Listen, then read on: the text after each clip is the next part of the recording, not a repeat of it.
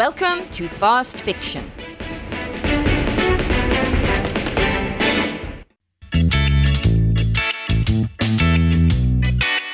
Keeping Up with Mr. Jones. Alwyn Jones was known by most of the folk in the little town of Claymore as a harmless old eccentric. Others saw him differently. Keep away from him, Katrina. That Alwyn Jones is a dirty old man. This was not true. Shabby? Yes. Grubby? Maybe. But Alwyn was not dirty. He had a stand-up sponge bath every day in summer and at least once a week in winter. Nor was his home dirty. Alwyn felt himself to be very much the monarch of his tin-roofed fibro castle. He had lived there, man and boy, through 7 decades. It was conveniently situated on the edge of town, within walking distance to the bus stop and the rubbish tip. True, it had not seen a coat of paint in 5 decades, but every little treasure inside had been carefully chosen, loved and scrubbed and neatly stacked. True, most of these had been retrieved from the dump back in the days when scavenging was an art form as well as a necessity, and in this Alwyn was the master. A 3-legged bed served admirably when propped up by old telephone books. A piece of wood slung between 2 stools was a sturdy table, and an old meat safe had become an excellent food cupboard. Unfortunately, the community-conscious townsfolk did not view Alwyn or his home with so much pride. They would gather on corners or at the church hall and discuss the blight of the neighbourhood. It's a disgrace. It should be condemned. It's a disgrace. It should be condemned. That Alwyn Jones is nothing more than a dirty old man. It's nothing but a fire trap. Alwyn knew they talked of him, and although he did little to promote such attention, he did little to deserve it either. He kept to himself, did not bother anybody, and although it was true his childhood accident, resulting in one leg being amputated, had restricted his working life, he never tried to gain more benefits than entitled. And so he lived, content in his own way, isolated and alone, pottering among his bric-a-brac whilst muttering odes of joy to himself over his good fortune. Then, one day, long after the last neighbour had moved from the street, leaving a graveyard of empty dwellings, a shadow came into his life.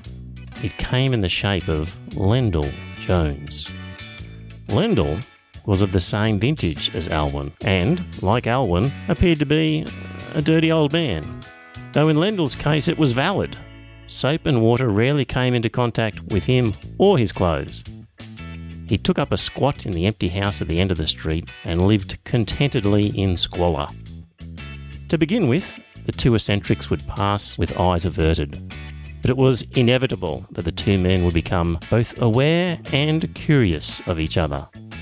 So much so that, sensing a kindred spirit for the first time in his life, Alwyn greeted his neighbour one day with a muttered "G'day."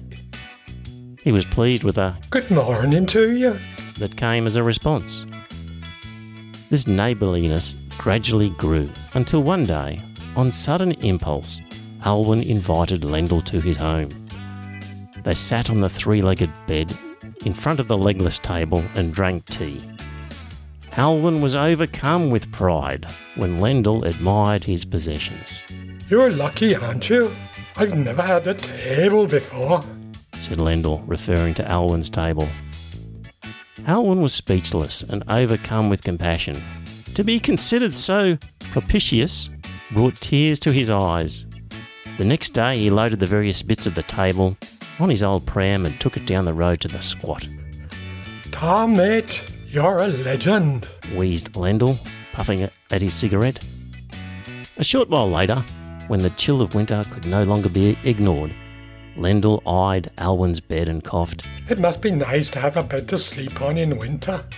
Keep you warm like." Alwyn's bed went too. The next few months saw many changes in Alwyn's home. As each of Alwyn's belongings was admired, they would be forsaken in favour of his new friend. And, by the same rate of attrition, the junk in Lendl's house grew. Those folk who occasionally wandered into Kingdom Street watched with surprise as furniture and effects traded places. Unfortunately, such generosity did not come without cost. Replacements were hard to find. Since new bylaws prohibited scavenging at the dump, that particular Aladdin's Cave did not provide bounty anymore. Little by little, Alwyn was forced to buy items from the second-hand shop nearby. With high costs came low quality, and his effects became scant and utilitarian. The townsfolk transferred their aggressions accordingly. Now they ignored Alwyn, but were quick to expend their distrust on Kingdom Street's newest inhabitant. The place is a disgrace. It's a rat hole, a pest hole. It should be condemned. Keep on this side of the road, Katrina. That Lendl Jones is a dirty, smelly, revolting old man. And that's how Alwyn Jones found himself spiralling up the social ladder while falling down on ownership of material gains. You have been listening to Keeping Up with Mr. Jones, written by Brianda Cross, narrated by Trevor Bell, and performed by John Cross. If you have enjoyed this little story, please find more of our stories at fastfictionpodcasts.com. Thank you.